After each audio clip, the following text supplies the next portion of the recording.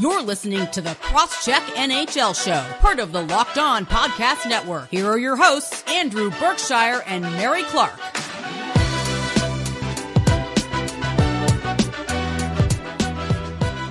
Hello and welcome to the Crosscheck NHL Show. Today's episode is brought to you by Rock Auto. Amazing selection, reliably low prices, all the parts your car will ever need. Visit rockauto.com and tell them Locked On sent you. My name is Mary Clark, staff writer for The Win, and you can follow me on Twitter at Mary C. Clark. I'm here with Andrew Berkshire, NHL analyst for the Montreal Gazette, who you can follow on Twitter at Andrew Berkshire. On this Thursday edition of the Crosscheck, the Stanley Cup Final is in full swing. The Lightning have taken a 2-game lead over the Canadiens, but did Montreal blow a golden opportunity to tie up the series in Game 2? Plus, we'll chat with Justin Bourne of Sportsnet to discuss the Stanley Cup Final at large and what has gone wrong with the Canadiens so far. So Andrew, before we start off today's show, how you doing? I'm doing all right. I'm sitting in the basement with the fan on, trying to beat the heat a little bit. It's not as hot today as it's been. We had like a couple days in the low 40s, high 30s here, which is over 100 for American listeners. So enjoying that it's cooled down a little bit. It's a holiday here, so the kids are out at the park. I can't wait to finish up with the podcast so I can join them. Oh, nice. It is. We have our holiday, 4th of July, coming up this weekend, but I will be working. Well, I'll be playing D&D with my friends, and then I'll be working, so I get a little bit of both, but not much happening for me, really. I am kind of tapped out on my family. We did, since, I went on vacation with a bunch of them. We're kind of, a lot of us are working, so I don't really get to, have like a full holiday weekend, but that's all right. I'm more okay with a subdued holiday, if I'm being honest, but I am glad that you are going to go out with your family today. Is it like any cooler there today at all? Yeah, it's a little bit cooler. It's going to warm up a bit, but it's not like cold or anything. I'm kind of used to working Canada Day, to be honest, working in hockey, right? Because July 1st is always free agency day. So it's very rare that I actually get to enjoy a day off on this day. Yeah. I'm used to working holidays too, especially like around this time of year because of the, free agency and all that. What is nice, though, is I do like how the NHL does have, Christmas, like the Christmas break. So I've always enjoyed that about the NHL is that, they don't play games on Christmas, so I can enjoy that holiday, because I think that's the holiday that matters the most to me personally, just, within my family and stuff like that. But it's good to, spend time with the fam, just, stay cool, because it is still hot. It is still hot here. I mean, it's only 80-some degrees here, which it doesn't feel like a major difference, to me, but I'm just staying inside, keeping cool. I think that's the best we honestly can do at this point. Yeah, it's the way to go. It's that, or head to the water park, or go swimming. Probably do one of those things later this afternoon, unless it rains. But it's fun. I mean, we've got family coming across the country here shortly. We're gonna go camping next week, so you're gonna be doing the podcast without me, similar to when you went on vacation. So it's gonna be a bit of a shakeup. I'm hoping that the Stanley Cup Final is wrapped up before I have to go on vacation, because it's kind of awkward to leave when it can be awarded. I was looking at that too, but considering the way games 1 and 2 have gone, I think we might not have to worry about that. Sorry to any Canadiens fans listening to this podcast right now. But that's like the big topic we've got for today outside of our interview. We are 2 games into the Stanley Cup Final, Andrew. Yes. And we'll at least start with Game 1, because our episode came out on Tuesday after Game 1, but we decided to preview it instead of try and get Game 1 in there, so we had more content to talk about today with you guys. So, Tampa Bay took Game 1, rolling it back by a score of 5-1 in that game. In the first 2 periods, they had the edge in 5-on-5 possession, but then the Canadiens looked dominant in the third, but then, the Lightning lit it up on the score sheet and just took it to them. They were really just too much for Montreal to handle in that first game and held Montreal to just 19 shots. So it looked a little bit different in Game 2, but in Game 1, at least, the Lightning definitely seemed to have a chokehold on Montreal. Yeah, I think the Canadiens were surprised by the speed that Tampa Bay was able to execute with. I think that you look at how Vegas plays, and they have some speed to their game, but their decision-making is a little bit slower, a little bit more to the perimeter, whereas especially on the power play, Tampa Bay Lightning, like the way that they pass the puck is like, I'm going to shoot it to you. It's your job to handle it.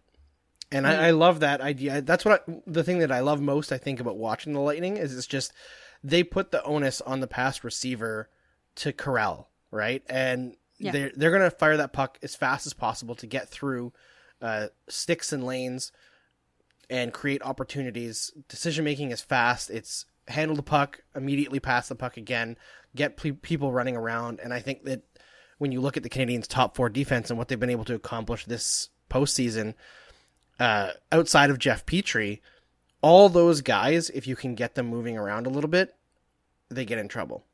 And I think that's what's kind of been the key to the Lightning offense so far in this one, is that their puck movement is so quick that the Canadiens haven't been able to catch up to it. And I think it was less that in Game 2, but in Game 1, the Canadiens' defense was particularly behind the play. In Game 2, they did adjust, and they took away a bit of the Lightning's speed, but the mistakes were still there. And, you know, as much as I think the focus has been on goaltending, I think the Lightning have gotten some pretty lucky breaks here in the first couple of games. Not to say that they don't deserve it, because they have been the better team, and the Canadiens have been getting lucky breaks to get to this point. Every team that wins at this point in the playoffs gets lucky breaks, but the lucky breaks that the Canadiens have been getting, the Lightning have been getting against them. Like you look at the goal that Ben Sherratt whacked a puck out of the air, and it just went straight to a stick and behind Carey Price. 2 of the goals in Game 2, Ben Sherratt whiffing on a puck, kind of a lazy play at the blue line at the end of a period, ends up in the back of the net, which was a phenomenal goal by Blake Coleman, like just incredible. And almost a picture-perfect recreation from what he did against Boston last year. He did almost the exact same thing, which is crazy. But there's mental mistakes and there's a bit of luck. I think there's a temptation to look at the way this series has gone so far and say it's going to be over really quickly. But if the Canadiens can maintain what they did in Game 2 and cut out the mental mistakes, I think they can steal a couple games here. Interesting. I can see you put that as a rebuttal to my transition into this segment, Andrew, but that is okay. I will let that slide. But the Lightning really are living up to their name. They're fast, make incredibly quick plays. It's very disorienting if you're like the opposing team. They really put you on the back foot all the time. And also in Game 1, we talked about it in our preview, but the Canadiens' penalty kill streak was broken at 32 consecutive kills when Steven Stamkos scored, I believe, in the third period, and broke that streak. It was kind of like, I think the game was basically put away by that point, from what I remember. Yes. It just a little note, but that was a very impressive streak going back to the Toronto series. I'd figured that was going to be broken against Tampa Bay because they're just so good on the power play, and we'd mentioned it in our preview that the special teams was going to be big. But like you said, the defensive mistakes and, I guess game luck, as you would call it, and stuff like that, have, I guess, been the biggest story, especially in Game 2. But in Game 1, I wanted to highlight that penalty kill streak is over, because that was a very impressive thing the Canadiens did. It is just the Tampa Bay Lightning power play is just too powerful and too good. Like they're getting at least one every game, it feels like. Yeah, it does feel like that. And they weren't able to get one in Game 2, which I think the Canadiens' penalty kill really did adjust very, very well. And the focus for their penalty killing is rightfully on preventing from the Lightning from getting set up at all. They're very, very aggressive to keep the puck from, or to keep the Lightning from getting their power play set up pitch perfect. Because once everyone is in position, they can't get the puck back. Like, it's just, it looks like Harlem Globetrotters stuff. Like they're so good. It's like the combination of threats is just unbelievable. Braden Point, one of the best net front guys in the league, or like middle slot guys in the league. Kucherov and Stamkos with the one-timers, and then you got Hedman up top. And in Game 1, Alex Killorn in front of the net. Game 2, I actually forget who they had on that top line, but it almost doesn't matter.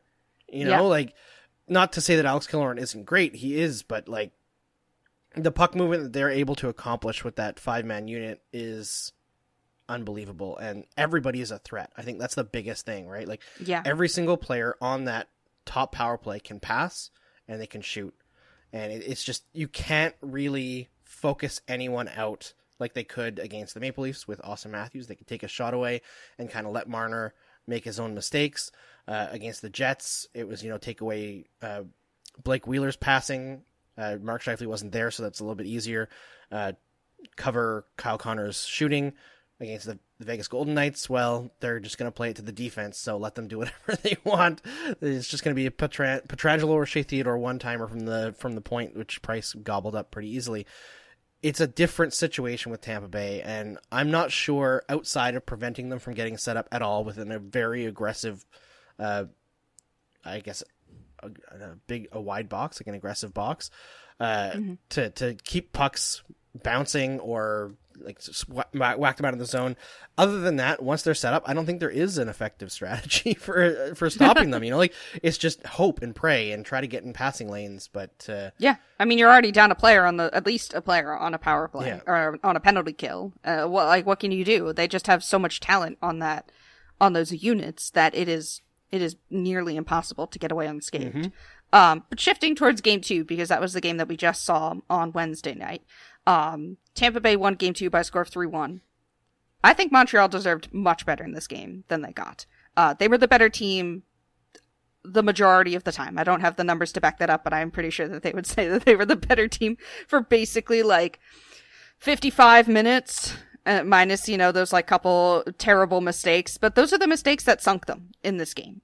We talked about, the turnovers at the end of the second period that led to Blake Coleman's incredible buzzer beater, and was, for me, the turning point of that game. Oh, 100%. Because I mean, I think there's two turning points. Not to cut you off, Mary. Sorry. I think that's okay. The Blake Coleman goal was an obvious turning point, but I think the biggest turning point in that game actually was when the Canadiens got that 4-on-3 power play and did nothing.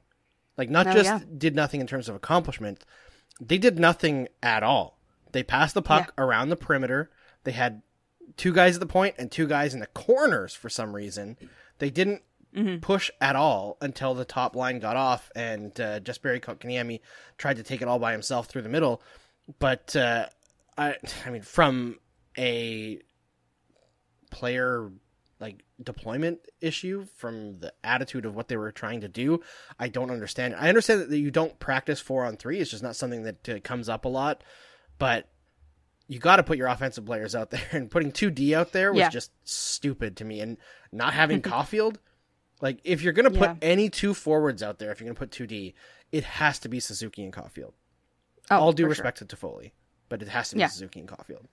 Yeah, so that was a big turning point too, as you said. But, Tampa Bay took the lead, and then Montreal punched back at them, which I wasn't surprised to see. They were, really starting to control the game at that point. And it really started to feel, when that happened, that, this could be, Montreal's game. This could be, this is what the chance that they're, if they're going to take a chance, it's going to be now. This is going to be the chance to tie up the series.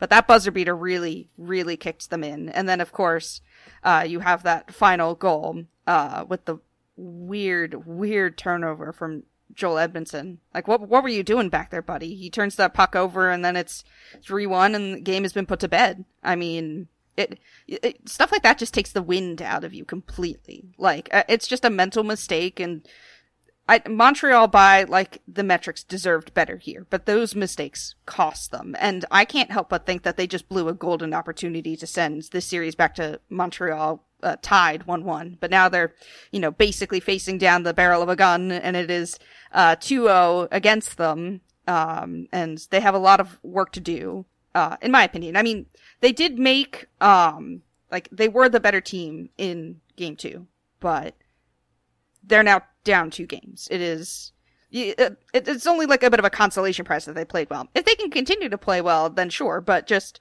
those mistakes, that's gonna, for me, if they lose this cup final, that game 2 is the game I'm going to come back to here for sure. Oh, absolutely. And I think that, I'm of 2 minds in terms of how well they played. I think that you have to give them credit for the adjustments, but I look at Tampa Bay's defense in that game, not their defensemen, but the defense that they played as a unit, and I thought that they were incredible. I looked at most of the Canadiens' chances, and almost all of them were either forced wide or forced to the backhand, and, Vasilevsky made a lot of saves in that game. I don't think many of them were very good, or not very challenging for him, and part of that is because he is so good, but he was always square to the shooter. They didn't make him chase the puck.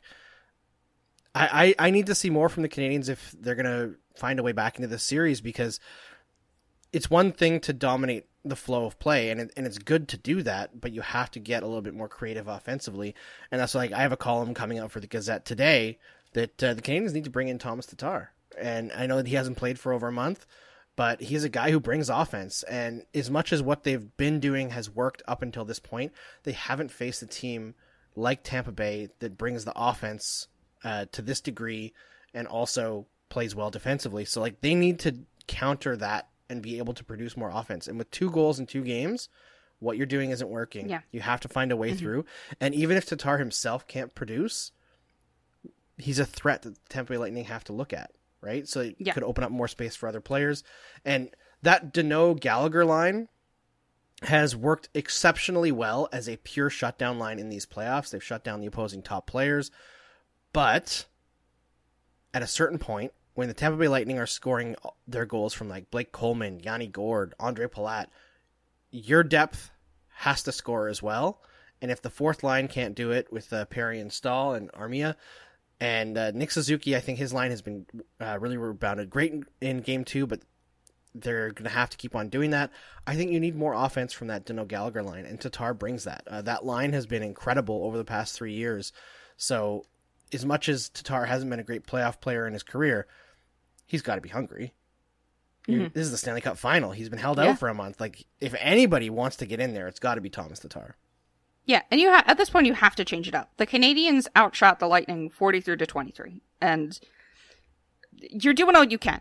Like you said, there weren't a lot of high danger chances, but they were at least putting the puck somewhere close to the net and getting shots. But at this point, you have to change it up. You have to get like somebody like Tatar back into the mix and at least make it a bit more threatening for the Lightning and cause them to react and have to make adjustments and stuff. But I guess to end this segment before we head on to our interview, do you think that they have a chance? I mean, by the time when this episode goes out, we will have game 3 on Friday, and I don't know when we're going to record, but then game 4 is Monday. Do you think by the next time we talk to each other, Andrew, that this series will be over? Will be tied? We'll have Montreal won a game? What do you think? I think when we next talk, it's going to be 3-1 Tampa Bay. I think the Canadiens are going to take one. I think the Canadiens do have a chance here. I don't think Tampa Bay is unbeatable. We saw the Islanders took them to 7. Like, this team does have exploitable parts to it. It's just that, are the Canadiens willing to change things up enough to get it done here? I don't know. And Carey Price is going to have to be better. I don't think he's been bad in the first 2 games. In fact, I think he's been their best player, despite the fact that his save percentage is in the toilet. I think that the Lightning have just gotten golden opportunity after golden opportunity. He's given them the big saves at like crucial times that you normally expect to inspire a team, but they haven't been able to muster anything the other way around. I think the Canadiens are going to have to force the Lightning into more mistakes. They just haven't been able to do that so far.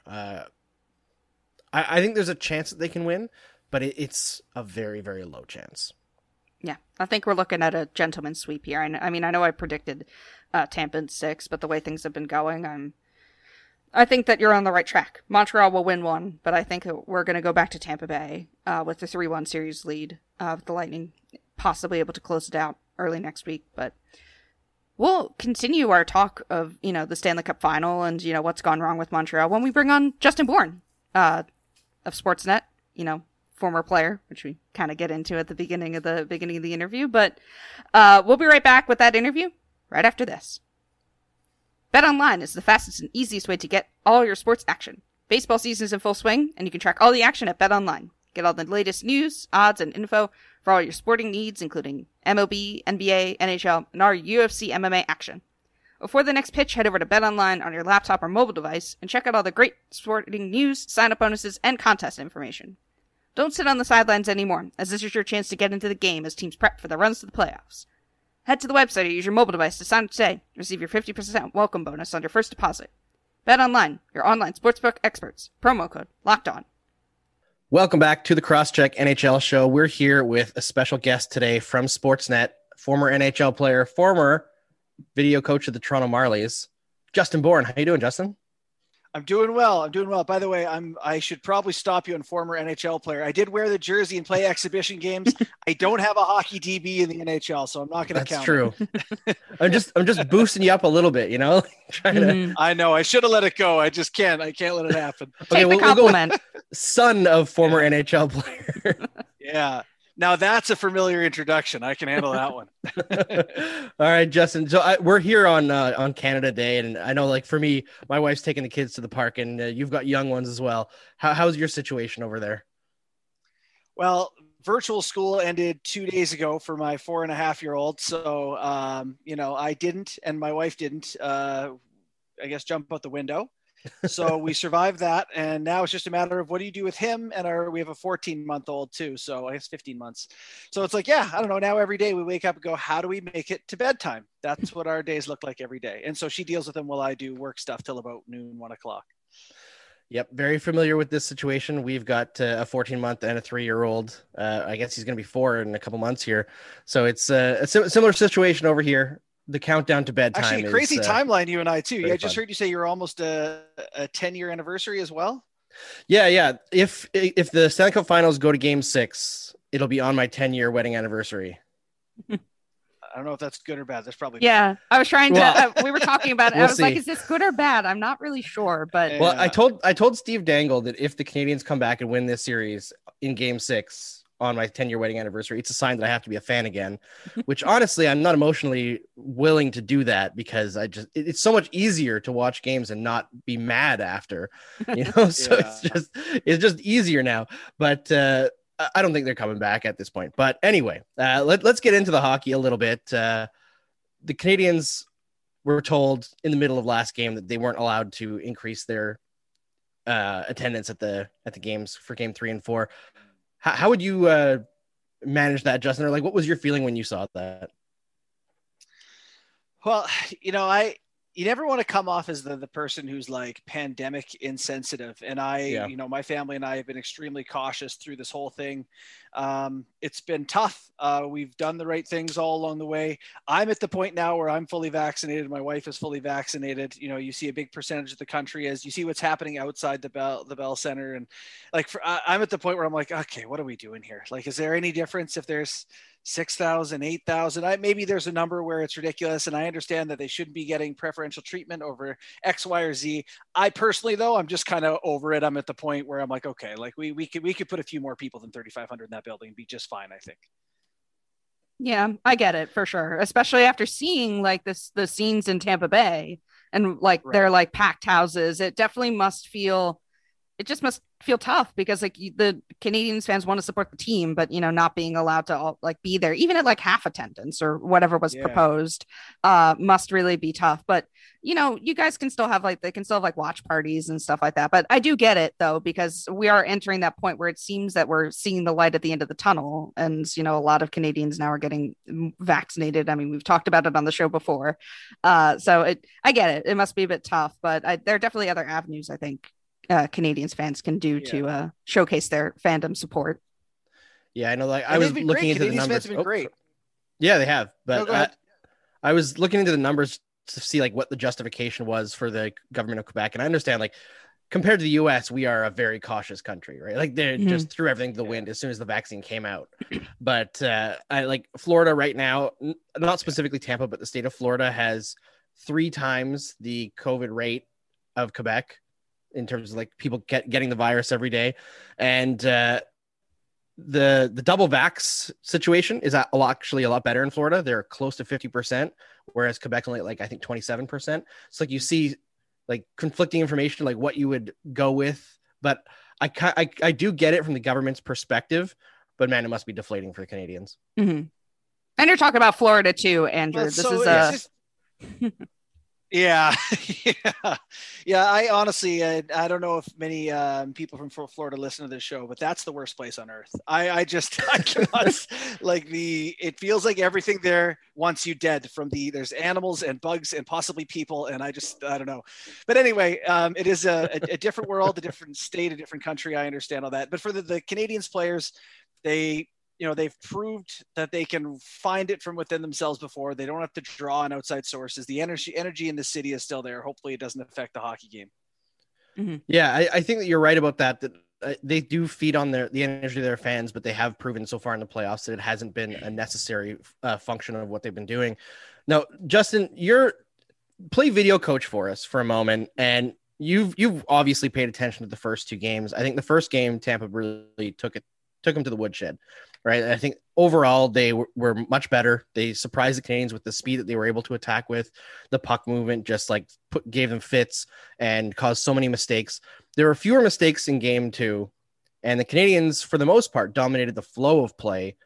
But if you're the video coach, what are you showing the Canadiens right now to say, like, this is what you need to do differently? I think, there's a saying that a lot of coaches have now. It was on the wall for Mike Babcock's office. And I know saying his name is like, it turns people off, but like, yeah, he's a pretty decent coach for a long time. But it's catch them doing it right. So instead of, showing them the video where you say, look at this, you turned it over here and you can't be doing this and don't do that, you show them when it worked. And I think there were large stretches of that second period where you say, okay, look at us in the offensive zone when we played in their end. When we got it behind their D, we had sustained O-zone pressure. Like Tampa Bay in their own zone is not the best hockey team in the NHL. Montreal, I thought, made them look weak at times when they had the puck in the O-zone. So my emphasis would be like, in previous 3 rounds, we really capitalized on transition play, capitalizing on odd man rushes, and waiting for them to make a mistake. We can actually get it behind their D, chip it behind their D, get pucks in the offensive zone, and don't worry about trying to do something creative on a rush and play in the O zone. And, I think that plays into the hands of a lot of the guys in Montreal who aren't fast necessarily, the Perrys and Stalls and those sort of lower end guys, but can still control the play once they get in puck battles in the front of the net. I think they can work Tampa low. It's interesting. I think because like my takeaway from that was like maybe they need to add Tatar into the mix a little bit and get a little bit more offense going. Because from just breaking down the last game there, they did control a majority of like the shots, the shot attempts, all that stuff. But I was looking at like they got several rush chances. Nick Suzuki in particular was on fire that game. But almost all of them, they were either forced wide or forced to their backhand wide. And I got in an argument last night on Twitter because a couple of people decided that Nick Suzuki's like half breakaway that he had where Vasilevsky poke checked him was like a high danger scoring chance. I was like, well, if there's no shot, it's not a scoring chance. I understand what you're trying to say, but it looked more dangerous than it was with, I don't know if you recall, but Eric Cernak was coming back from the far side, pressuring Suzuki. So he couldn't take the puck wide on his backhand to go around Vasilevsky. So it was just like an easy poke check for Vasilevsky. Right. So I'm wondering if they need a little bit more offensive weapons to go into it. Cause I know like a lot of the focus has been on the defensive mistakes, but I think that's one of those situations where like you can't really plan for a bad bounce off the boards. Right. But you can plan for putting a little bit more into your attack.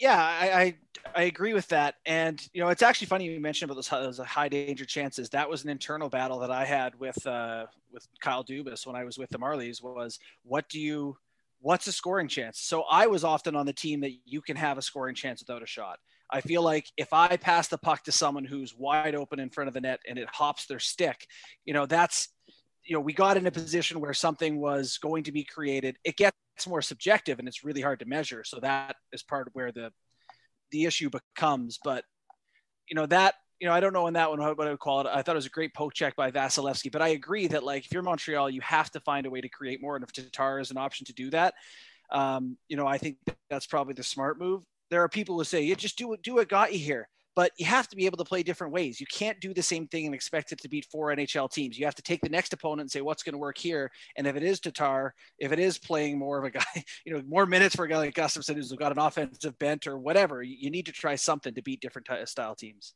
I'm glad that you brought up Gustafsson because I thought that like he's such a interesting guy to watch because he does some good things, and then once in a while, like once every couple shifts, he does something with the puck where you're like, no, what are you doing? Why would you make that decision? Once every couple shifts is way too much. That's Eric Gustafsson experience right there. I'm very familiar. I'm a Flyers fan / watcher of them. So I was very familiar with that experience from this year. And we talked about it on the podcast before. Sorry to interrupt your question, Andrew, but we talked about it on the podcast before that like this was coming. I knew it. I've seen this movie before. So it's funny that only now play him so much before it was coming. Sorry to interrupt. Yeah. So you can continue, Andrew. Just like we've been here before with this. Yeah, it's funny that like Gustafsson is the guy that you expect to be making the big mistakes, and he has made some weird miscues. But the guy that I'm worried about watching these first two games is Ben Sherratt. And I wonder, Justin, like with how solid he's been, like he had a really rough start to the playoffs against the Maple Leafs, trying to play too physical, getting out of position to make hits and kind of trying to intimidate Austin Matthews and getting punked in the process. And then he started to play within himself and played like is very conservative hockey, which is what he's good at, had a good stretch run, but is kind of starting to make these crazy mental mistakes. And I wonder, is he a guy that you worry about, or do you look at a 2-game stretch where he's, bobbling pucks all over the place and say, you just got to sit him down and tell him to calm down? Well, this has been the insanity of their run so far, is that you look at the minutes the top four have played and you go, wow, that top four has been amazing. But then you look at, like Ben Sherratt and Joel Edmondson are not necessarily guys that you're like, yeah, that guy should play 27 minutes a night, or, whatever, it's been 23, 24 minutes. And so it kind of felt like, when's it going to happen? Like, are they better players than I thought they were? Has everything leading up to this been, I don't know, experience to them becoming elite players, or is it coming? And the far more likely answer is what we've seen throughout their careers is the truth, and that this is going to be coming at some point. So it's kind of the way it is with all of these players that like have upside, but have these moments where like Jake Gardiner would be in the Hall of Fame if he didn't have the downside moments, but he does have them. You can't pretend he doesn't. So I guess with Montreal, you kind of accept that is going to happen at some point. It's unfortunate it's happening in the Stanley Cup Final, but you don't get to pick and choose when these moments show up for players that make mistakes like that. Would you move Sherratt down the lineup at all, or do you think that at this point they have to roll with what they've got? Essentially, like, I don't think they're going to bring Brett Kulak out from a healthy scratch into the top four. So it would essentially be putting Gustafsson into the top four. And I don't know if that's a risk they want to take.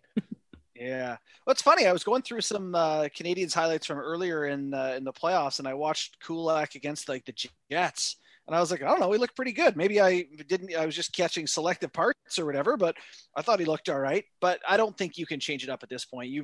This has been a historic run for the Habs. And at this point, I think you're at a dance with the ones who brought you. I know earlier I said that you need to change it up to play against different style opponents, but like those top four, that's been the tent pole here of what they've built. I don't think that's something you're able to move on from at this point. Awesome. All right. Well, we're going to talk about, the Canadiens and the Lightning a little bit more on the other side here. We're going to take a quick break, and then I have a hot take that I plan to throw at Justin and see what he says at the end of this interview. We'll be back in 1 minute. This episode is brought to you by Rock Auto. With the ever-increasing numbers of makes and models, it's now impossible for your local chain auto parts store to stock all the parts you need. Why endure often pointless or seemingly intimidating questioning, and wait while the person behind the counter orders the parts on their computer, choosing only the brands their warehouse happens to carry. You have computers with access to RockAuto.com at home and in your pocket. RockAuto.com is a family business, serving auto parts customers online for 20 years. They have everything from engine control modules and brake parts to tail lamps, motor oil, and even new carpet. Whether it's for your classic or daily driver, get everything you need in a few easy clicks delivered directly to your door. The RockAuto.com catalog is unique and remarkably easy to navigate. Quickly see all the parts available for your vehicle and choose the brands, specifications, and prices you prefer. Best of all, prices at RockAuto.com are always reliably low and the same for professionals and do-it-yourselfers. Why spend up to twice as much for the same parts? Go to RockAuto.com right now and see all the parts available for your car or truck. Write Locked On in their How Did You Hear About Us box so they know we sent you. Amazing selection, reliably low prices, all the parts your car will ever need. RockAuto.com. This episode is brought to you by Green Room. Green Room is the first social audio platform made for sports fans. The app is free to download, and once you're in, you can talk with me, Andrew, other fans, athletes, and insiders in real time about your favorite team or sport. Andrew and I will be hosting our own Green Room hopefully soon, and yes, you can finally join in on the conversation you listen to here every week. Green Room is the perfect place to start or join conversations about the league. You'll find fans just like you on Green Room for watch parties, debates, post-game breakdowns, and of course reacting to big news or rumors. You will have a chance to chat with me, Andrew, and might even have a chance to be featured on the Crosscheck NHL podcast through Green Room Conversations. Go download the free Green Room app now, currently available on all iOS devices. Be sure to create a profile, link your Twitter, and join the NHL group for the latest league updates. Follow me at Mary C. Clark to be notified when my room goes live, and I know you won't want to miss it. See you there. Green Room, changing the way we talk about sports. All right. So, Justin, I'm looking at this series, and, obviously the Canadiens have adjusted well in the second game in terms of not getting blown out of the water by Tampa Bay. But I think everyone would agree that they need to make some more adjustments to get the offense going. 2 goals in 2 games. As great as Andrei Vasilevsky is, I don't think they've made him work particularly hard. I know that he faced 43 shots, according to the NHL's stat keepers, in game 2, but I didn't see many amazing saves. Like, he wasn't forced to slide across the net and make desperation saves, anything like that. You talked a little bit about, kind of grinding out the Tampa Bay players in zone, but what do you think is the key to exploiting the Lightning defensively a little bit? Probably trying to find lateral passes before the shots. Like, if you look at a lot of the attempts that they got last night, it was a player getting in behind the D and taking a shot. Like, I'm thinking back to previous series where they've won, and, I'm thinking of the Perry to Caulfield goal, and a lot of the a couple of 2-on-0s in overtime didn't hurt, but a lot of the great plays and offense that they've generated has come off lateral movement before the shots. And right now, yes, they got some looks. Yes, they got a lot of shots, but I think the reason it looked like Vasilevsky didn't have to do too much is because he was able to square up to who was the guy who was going to be the shooter. Tampa Bay brings really good back pressure. So this may involve bringing more people up into that rush when you have another defenseman coming up into the play, and again, trying to look to make some passes beforehand, because, it's tough. I think Vasilevsky is the best goalie in the world. I know some Habs fans might think that Carey Price is right there with him, but I think it's Connor Hellebuyck. Vasilevsky's the guy. Yeah, that's a fair vote too. He's one of the guys in the conversation for sure. So, if they can find a way to get that ozone time, but also find a pass before the shot, I like the chances. Got to open the guy up a bit. Absolutely. I know that the Canadiens love to move it laterally, especially that Suzuki line, but they haven't been able to find those spots versus the Lightning. I wonder if they have to do essentially what Corey Perry did against the Jets on their first goal, is just sacrifice the body. The goal that he scored to open that series, I think, set the tone for it, where he just skated straight into Logan Stanley's elbow and set up an Eric Stahl goal. I think a lot of fans would like to see Corey Perry do that every shift if he wants to try. Fans of every single team. But is it weird? Do you find like nobody's hating on Corey Perry these playoffs? Like, I wonder if he's slotted into that sweet spot of being a guy who used to be an elite talent, but is still kind of good, but is now too old to be great. So everyone just admires what he's doing. It's funny because the way he plays, like with that sort of hard edge and going to the net, I would be tempted to say the words like, you can't help but respect the guy, but I don't believe that at all. I think you can't help but respect the way he plays. You admire someone who puts their body on the line to make the plays. As much as you don't respect him, maybe accidentally clipping the goalie or John with the goalie, you got to respect that it's pretty effective at getting people's heads when he's in there, and he finds a way to be relevant, whether he's playing great or not. So I respect what he does on the ice. And you're right. There's a level like the old guy love, where when you're old, it's just like, I don't even care if he's good. We love this guy for nostalgia purposes. He has just enough of that and just enough usefulness. And everyone's kind of willing to turn a blind eye to the fact that he earned the nickname, the Worm, honestly. Yeah. A lot of like you mentioned how like, he's kind of the old guy that you get in on every like Stanley Cup Final team that people want to see win. I think it also has to do with the fact that he's been really a good mentor to the young players. I mean, I've seen like a lot on Twitter them talking about his relationship with Cole Caulfield, Nick Suzuki. So I definitely think that plays a part in it too, is that he's kind of like ushering in the new core of Montreal. So because I was surprised too that there wasn't a lot of like not backlash, but like, I don't know, hesitation, because we know Corey Perry's history. It's just, but I think that has to do with it too, is like his role on this team is not a role we've seen him in before. It doesn't feel like to me. No, it's true. And what's crazy is like, I think there is a lot of players who, if they accepted that role earlier, we would all love them a little bit more. But I think for Corey Perry, it was hard to be like, I am the old guy who's a mentor, but he has leaned into it here in Montreal. It didn't feel like he had been that in previous seasons to me, but he seems more accepting of being that guy now. It's interesting. Once you see the player recognize they only have a couple of years left, they almost like soften. There's like a human element where you realize they're not superheroes and going to play forever. And, I don't know. There's an appreciation factor. It's definitely like, okay, we might get a couple more Corey Perry seasons here. So I guess if he's appreciating it, we'll appreciate him while he's around. Mm-hmm. I think that's a good point. I think going to the Stanley Cup Final back-to-back years probably also helps Corey Perry's, reputation around the league in terms of being just a fighter, right? Like he's had 2 spectacular playoffs in a row playing not the role that people expect from Corey Perry. I mean, I think a couple of years ago, watching him in Anaheim, he looked done from the injuries that he was dealing with. So to kind of gut out these last couple of years has been really impressive, even if you hate him. Speaking of some different stuff that's happened with the Canadiens, I don't know if you recall, Justin, but several years ago, you wrote a column for The Athletic talking about the Canadiens' poor defensive posture after defensive zone face-off losses. You remember that column at all? Oh, no? Not at all. No. I drank a lot in those days though. So yeah, well, I think you might have worked on it with Tyler Dello before he was hired by the Devils. This is a long time ago. Okay. This was the year with under Claude Julien where the Canadiens were playing like really strong hockey, but they lost like 10 games in a row. They just like couldn't put it together. And I look at these playoffs, and you look at in game one, Kucherov scored off the faceoff. They've struggled off faceoffs against Vegas as well. Do you see that do they still have an issue off of lost defensive zone draws, or is it just that this is what happens to a team sometimes it doesn't win defensive zone draws? To me, there's no excuse for getting scored on off a face-off, because it's like the only time in the game you're organized and you can point to your role and you have an assigned role, and it should be super easy to take care of. So when something like this pops up, my only thought is like, this shouldn't be a recurring problem, and it's not something I would bank on being recurring, because you sit and watch the video and go, hey, like that, Petrie, you got to get your stick out in the lane quick. It's got to be, you have to start with your stick out closer to the guy who's going to shoot the puck.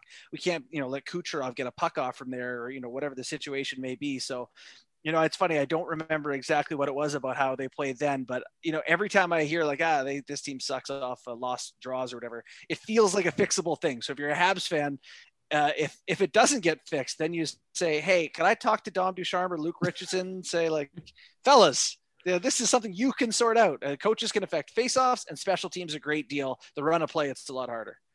Yeah, that's like one of my biggest question marks was the fact that this has been a problem for so long. And like, to me, like, Claude Julien is an excellent coach for most aspects of play. I think Dom Ducharme and Luke Richardson have done a good job in the playoffs.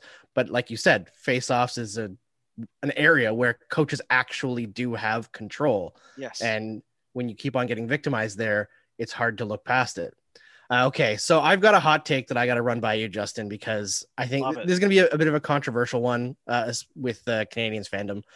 But I look at this run, and I'm trying to think, if I was the general manager of the Montreal Canadiens, what are the lessons that I take from this run? And I think Marc Bergevin is just going to double down, because that's essentially what he does anytime he has a little bit of success. But if it was me, and I see this happening, and I see what happened last year in the playoffs, and I look at what the kids are doing, the first thing I do, even if they win the Stanley Cup, is I start looking for people to sell off Shea Weber and a couple of the other older guys, because the kids are all right. We know that. But Shea Weber is going to be 36 next year. When's that going to turn the other way? His seasons have kind of been up and down. He has great stretches and poor stretches, but while he's showing this level with a busted up hand, why would you try to run that back when you could get great value for the future and extend your window? Yeah. I guess it depends. So first off, I generally agree with this line of thinking, which is like, I don't know that this Montreal team is good enough to win a Stanley Cup as currently constructed. And I say that as a team that's in the Cup final. If you re-racked the playoffs and put every team back to square one today, and we played this playoffs over 100 times, how many times is Montreal in the finals? I don't know. How many times did they get out of the first round? Right. So you got to be honest with yourself about that. Shea Weber, I agree, is probably someone whose gaming isn't going to age amazingly, because he's so physical and so big and heavy, and, that sort of thing. That's hard to do as you get older. But if you think you're good enough, if you think that, all right, it didn't work this year, but we were this close, as you mentioned, Marc Bergevin might, he may say, well, we're not going to be able to find someone who does what Shea Weber does. He played huge, important minutes for us. We got to keep him. And then you're going to start to eat into his value as the decline starts to show. So I like your idea. I think it's a good idea because I'm actually going to be the least popular one between the three of us here after saying this, but I think Montreal's best chance to win a Stanley Cup is probably 4 years from now and not next year. And I think that's right. You're looking at the guys you're talking about, the Kotkaniemis and Suzuki's and Caulfield. Love them, great players, and I think you're onto something with a lot of these guys. But it depends where you think you're at in your window. And I would bet that Marc Bergevin thinks they are very, very close here and they need to win this year or next year, something like that. Yeah, I think this is the big issue with, us being able to be far away from it and not, talking to these guys every day and dealing with them personally, because there's a certain amount of cutthroat that you have to be. That, like, I don't think that you get the value back in trading Carey Price that he brings on a day-to-day basis just being around the team. His contract is just too heavy. I think most teams just cannot take that on. Even with the playoffs that he's had, like you look at the regular seasons that he's had, you're just not going to get that value. But I think Weber has a digestible contract with the salary that's going down every year. That is where you can get value. But if you're Marc Bergevin, it's hard to trade a guy like Shea Weber and then, walk into that room and explain it to the guys. But that's the job, right? No, I know you're right. And so this is like where I think sports management and hockey management is moving towards, is like having guys like the offer sheets. They're like, well, then a guy won't trade with me or whatever. It's like, okay, who cares? Are you trying to win? Like the idea too with offer sheets where it's like, would you do it just to handcuff an opponent's salary structure? Why wouldn't you? Why wouldn't you say, yeah, sorry, you got to match this and now your cap's tight and you got to trade someone. But guess what? We're trying to beat your hockey team. So, and when that guy calls and says, hey, I was mean. We like that player. And it's like, yeah, well, this is $1 billion business. And, we're trying to win. I don't understand all this. So I think it'll move towards that where people are more cutthroat and a beloved fan favorite who's effective and liked in the room has to go because, to me, the best example of this ever happening is DeMar DeRozan getting traded from the Raptors to get Kawhi Leonard and put him over the hump. And who doesn't love DeMar DeRozan in Toronto? No one. Everyone loves him. But when you win, you say, right, I kind of had to do that. And it's not always going to pan out that perfectly, but you should be able to at least justify that's what we were trying to do with those moves. Yeah, and that's the kind of thing that I think that hockey needs to get with, and it's not the only area where they can learn from basketball, but I would like to see some more aggression from NHL GMs because I don't think it seems like a lot of them believe this is the making friends league and not the NHL where you're trying to win a Stanley Cup. And I see this Canadiens run has been spectacular and fun to watch, and I'm sure it's been reinvigorating for the organization. It's been kind of in the dumps for a few years now, but for the future, I just don't think that they should run it back and try over again. I think you look at that division and between Boston, Tampa Bay, Toronto, Florida, like it's going to be really rough next year to even make the playoffs. Not that I don't think the Canadiens can, I think they can, but I would not say that it's a sure thing in the very least. The East is very strong. Even if you make 5 teams from the Atlantic a possibility to make it, like you've still got to beat out the Metropolitan teams, which that division is taking off too. Like, the Rangers are going to be better. It's a tough situation. So I agree with you, Justin, that 4 years or so from now is the play. It's just the commitment to Price and Weber that I think is going to hold them back. Like even Jeff Petrie, who I think is still fantastic and is a bit younger than Weber, I would listen to offers. Yeah.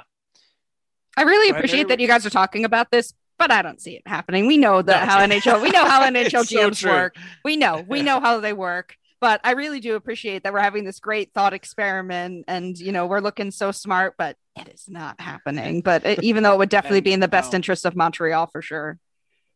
It's almost, it almost is useless to even think about, but the way it works today, and by the way, Marc Bergevin is probably going to take this. Do you think he's coming back? Because I think he'll probably just enjoy this, celebrate it. Now he can go do whatever the heck he wants. Like Elliott's saying, he's had a contract on the table, an extension for as long as he wanted, and just hasn't taken it. I wonder if this is viewed as a success now, and he could just step back for a little bit. Do you think he'll come back? From what I've heard, there is a contract on the table, but there's also a possibility that he moves up to like president of hockey operations and someone else takes over as like the general manager situation. Because as much as Bergevin obviously loves working for the Canadiens, it's his boyhood favorite team and everything. It means a lot to him. You've seen how it ages him, right? Like you look at it when he took over the team in 2012 and it doesn't look like it's only been 9 years. Like he looks like he's aged a lot. He's gone gray. It's a lot of stress. Yeah. It's tough to manage this hockey team. I'm sure that 5 years from now, Kyle Dubas will look 55 instead of 40. Oh, geez. Yeah. It's the U.S. presidency. It's the U.S. The U.S. presidency is very similar. Oh, NHL GMs and U.S. presidency are the same. Anyway, continue. Yeah, no, I had a theory earlier that being a GM is about keeping your job as GM for a long time, but it's a lot easier to be a good GM once you get past that. I feel like Bergevin has kept his job as GM for a long time and he's made a lot of money and made a name for himself. Like now, if he wants to do something else, I think he can be probably even more effective and enjoy the job more. So yeah, maybe it's time to step away from it from that aspect. This is something I want to work on in a bigger picture, just about how job preservation is at the core of so much of what happens, because there's only so few. They're important. They pay a lot, yada, yada. And you see it it's reflected in all the conservative choices that people make. Yeah. It's unfortunate. It's honestly in the same way kind of as politics, right? It's all about getting reelected, not necessarily doing the best thing for the people. And it is unfortunate. That's the way a lot of general managers do manage. And it's one of those things where I don't think in terms of his entire tenure, you would say that Marc Bergevin has been a fantastic or even great GM, maybe not even that good of a GM. But this last year, I think he did really good work. Like all of his offseason moves panned out. Joel Edmondson was highly questionable. I think he's fit really well with Jeff Petrie. Whether or not he turns into a pumpkin next year is up for debate. But overall, I think, signing Toffoli, taking advantage of the cap that he had when the cap went flat and other teams couldn't afford a player like Toffoli, signing him for 4 years, really big move. The Josh Anderson contract extension, I think, is going to be interesting to say the least. But I think that he does add an element that Max Domi didn't. So it is funny, like you said, once you get the tenure, you're able to maybe be a little bit more aggressive and maybe your owner trusts you a little bit more, or your president of hockey operations trusts you a little bit more. But Marc Bergevin is an interesting question as a person. He's just, I can never really get a full read on him other than like when things go bad, he's super defensive. Yeah, he is that, but I at least like that you see his humanity too, right? Like he has greatly affected the win. Seeing him celebrate was enjoyable. Seeing him, you're right, defend himself when things are going poorly, not enjoyable. There's a person there. I'll take that over someone who goes up there and says the right things. I watch sports mostly to be entertained, and he is an entertainer, so give him that. Absolutely. Well, Justin, thank you so much for giving us some time on this Canada Day, where I think everyone is a little bit more somber than usual due to the uncovering of all these mass graves and our sins of the past that are continuing today and not being recognized. But go have fun with your kids. I'm going to do the same thing. And thanks so much for joining us. Yeah, thanks for having me anytime. Thanks, man. Yeah, thank you. Built Bar is the best tasting protein bar ever, and the new improved Built Bar is even deliciouser. Did you know that Built Bar has 9 delicious flavors, plus the occasional limited time flavor? If you don't know the Built Bar flavors, well, you're missing out, as you've got coconut, coconut almond, cherry, raspberry, mint brownie, peanut butter brownie, double chocolate, and salted caramel. There's something for everyone with Built Bar, and yet if you haven't tried all the flavors, you can get a mix box, where you'll get 2 of each of the 9 flavors. Not only are Built Bar flavors the best tasting, they're healthy too. Built Bar is great for any health-conscious person, as you can lose or maintain weight while indulging in a delicious treat. Most of the flavors have 17 grams protein, only 130 calories, only 4 grams sugar, and only 4 grams net carbs. A couple of the other flavors have 18 grams protein, just 180 calories, 5 grams sugar, and 5 grams net carbs. 9 amazing flavors, all tasty, all healthy. Order today and get that raspberry or mint brownie, or whatever you'd like. All bars are covered in 100% chocolate and are soft and easy to chew. So go to BuiltBar.com and use the promo code LOCKED15 and you'll get 15% off your next order. Use promo code LOCKED15 for 15% off at BuiltBar.com. Alright, Andrew, and we're back. That was an interview with Justin Bourne. Really had some fun conversations. And I really liked your hot take at the end there. That was a really, really spicy one. Yeah, I mean, Justin obviously agreed with it, which didn't make it seem too spicy. But I think for Canadiens Twitter, it might be a little bit spicy. It's at least for, NHL GMs, because I think you were on the right path there in terms of, what you said. But like I said in the interview, I don't think there's any possible way that's something NHL GMs would think of. No, probably not. It's just too forward thinking, right? Like, not to give myself too much credit here, because I don't think it's necessarily that big of a Andrew, pump your tires. This is our podcast, Andrew. Pump your tires. Okay, I'm a genius. No one else could have thought about this but me. Exactly. But I don't want to I really don't think it's that big of a stretch in terms of ideas, but I think it's something they need to consider, which is essentially not blowing it up fully, but moving on from some of their veteran players who got them to this point in order to build for the future. And it's a tough thing to do, as we said with Justin, but your job as a general manager is to make tough decisions. And sometimes they're decisions that might make you cry, to trade a guy like Shea Weber, who you obviously love so much, but you have to think of the future of your team. And I think the Canadiens' future looks pretty strong if you can surround it with the right players. And I don't think a bunch of veterans that are about to fall off significantly are the right way to go. I think keeping Carey Price in terms of riding out his career, keeping him a Canadian until he retires makes sense, because the value probably isn't there in a trade. And you know that if you do make the playoffs, he can get you going on a run. But the other guys, time to move. It's just, you gotta think forward, and Carey Price can mentor your goaltender of the future in Caden Primo. So you gotta think forward. But I think we gotta talk about our pop culture roulette, right? Yeah, I was gonna say, you're finally caught up, right? Yeah, time for hockey is over. It's our pop culture roulette segment of the week that we do every week, talking about pop culture that catches our eye and whatnot. And yes, I did catch up with Loki just specifically for this podcast, because I knew you would ask, Andrew. Also, I was falling a bit behind, so I watched episodes 3 and 4 yesterday, and oh boy, I don't know if we want to go full spoiler territory. I'd say we'll go full spoiler, but we're going to warn everybody right now. Yes, if you haven't watched Loki, and if you have any intention of watching Loki or are invested at all in the MCU, please pause this podcast and save it until after you've watched up to episode 4. Yes, exactly. So, oh boy, Andrew. How many twists can you ram into 10 minutes? Yeah, I know, right? I don't even know where to start. We're not going to recap the episode, but I guess one of the first things I was thinking of is I knew that the TVA the timekeepers. I had a feeling that they were a fraud, a sham. Yeah. I didn't think they were real. And then when they opened the episode with them, I was like, oh, this is weird. Why are we seeing them? I didn't think that was going to happen. I just thought they were going to be a mysterious force or whatever. Then of course we get to the end and they Wizard of Oz us with, the man behind the curtain thing. And I was like, I knew it.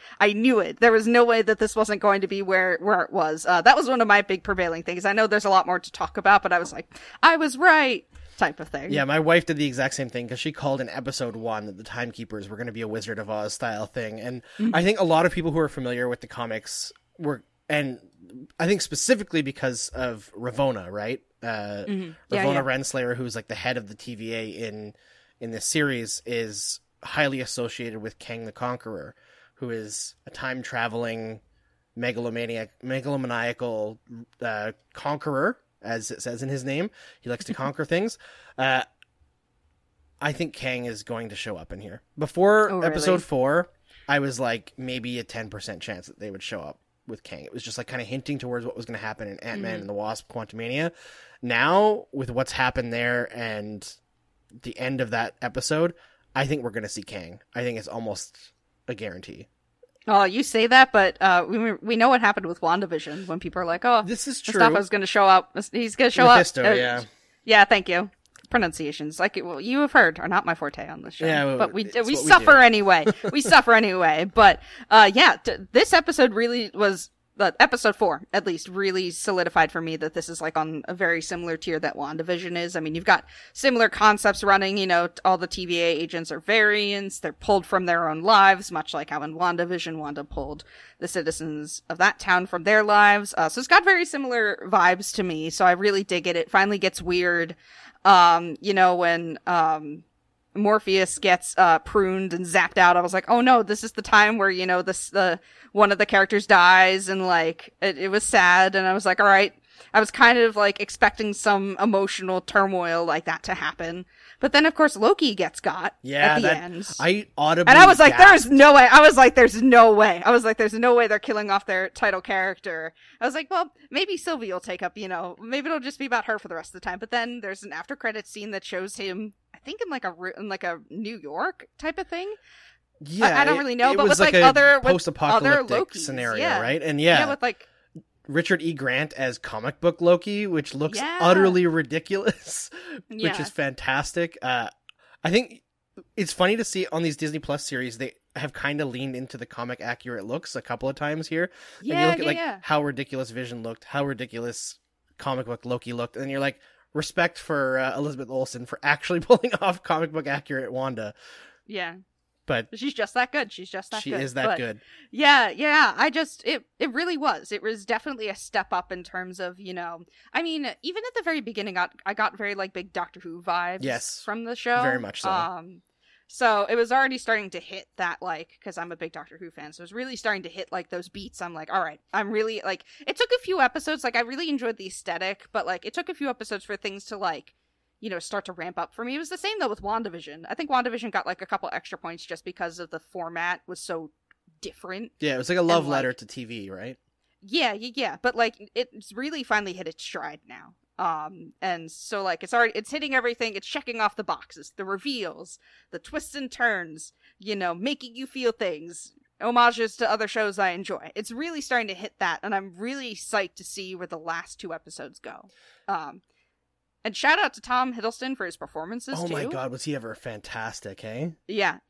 Very, very good. I mean, coming into the series, I wasn't really, like, not that I wasn't a fan of Loki, but, like, I wasn't, you know, like, hard fangirling over him and stuff like that. But I very enjoyed his performance. He's put a lot of nuance into this character, and good on him, and it's been very fun. I get a lot of WandaVision vibes from this, so. Yeah, and I think a lot of people have kind of, assumed that there's something between Loki and Sylvie, or Lady Loki, in terms of like romance, and it's kind of left a little bit obscure, or like what Mobius interprets in terms of his interrogation of Loki in episode 4. But I know that I think it's Sophie DiMartino, or maybe it was Tom Hiddleston, said that there's not a romantic relationship in this show. The whole Nexus event that caused the TVA to see Loki was that Loki started to love himself, right? Like, in terms of, like, yes, he loved Sylvie, but it's not a romantic love. It was like that respect, and like the whole point was like, it's very sad in a way, but like that huge Nexus event is that Loki is not supposed to love himself. Yeah. Like, that's so sad to think about, that like all this, the way he's been beaten down, and you watch when he was stuck in the time loop with Sif. Yeah, and Sif's back. That was great to see. It was great to see Jamie Alexander back as Sif. It's been a long time coming, but you see how he views himself, and like how his life has been. Like, yes, he's the trickster, and he's always causing trouble, and he's the bad guy, but like he was always alone. You know, it was only his mother, Frigga, who he felt love from. So it's interesting to see how they've played his character, and, you know, making him sympathetic in a lot of ways. And I think they've kind of done that from the very beginning. If you watch the first Thor, and Tom Hiddleston's acting, I think all throughout his time as Loki has been spectacular. But just everything about what he does, like he says it's for attention and he's a narcissist. And yes, that's true. But it's also like he craves love from the people around him. And you see, like, in the first episode of the Loki TV series, when they show him reacting to Thor giving him admiration and saying, like, I thought the world of you. And at the end of Thor Ragnarok, when he says that maybe you're not so bad after all, and like the huge smile on Loki's face, you're like, okay, this is what's actually important to Loki. And I just love the arc that he's been able to go on, and I'm so excited for what we're going to see, the absolute chaos in the last 2 episodes of this series. I can't believe they can wrap this up in 2 episodes. That's I know, the right? craziest thing. There's so much left to do. And again, shout out, you mentioned her, but shout out Sophia DiMartino for her performance as Sylvie. Incredible. I don't know what she's been in before this. I legitimately don't know. I'm pulling up our IMDb page as we speak just to, see if I know her from anything, but shout out to her. She's been fantastic in that role. And nothing that I can see that has caught my eye, at least on her IMDb, but yeah, she's been fantastic. I'm very, very happy. I don't know, just the cast has been great. I've really enjoyed where we've been in this show. So, and shout outs to all the, the newbies and stuff like that getting their times to shine. And yeah, it's been great. I really love it so far. Yeah, I know, Sophie DiMartino also tweeted earlier today that she was a new mom when the series was filming, and they made her costume with hidden zippers so that she could unzip and breastfeed her baby or pump. And I thought, that kind of thing, it matters so much. And I think we should point that out, that allowing moms to do their thing, becoming a parent myself and seeing the amount of stress and just the sheer amount of pressure that's put on moms. I really appreciate that the producers and showrunners on Loki were able to do that for Sophie DiMartino, because I just think that's super awesome that we're at a stage now where women are actually, treated fairly and given the opportunity to work while also taking care of a baby is just, it's awesome. Yeah. So really great stuff. I'm glad I caught up so we could talk about this. I'm glad we could do a bit of a spoiler-filled talk, just because it definitely, after that last episode, it was definitely warranted, I think.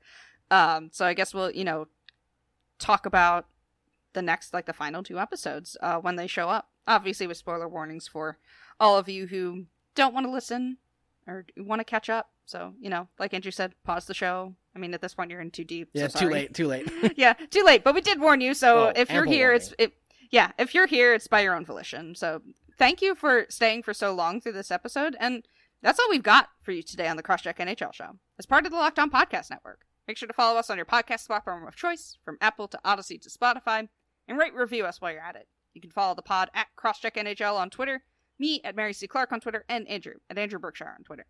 We'll be back on Tuesday with some more puck talk. See you next time. Get all the sports news you need in under 20 minutes with the Locked On Today podcast. Host Peter Bukowski updates you on the latest news in every major sport with the help of our local experts. Follow the Locked On Today podcast on the Odyssey app or wherever you get your podcasts.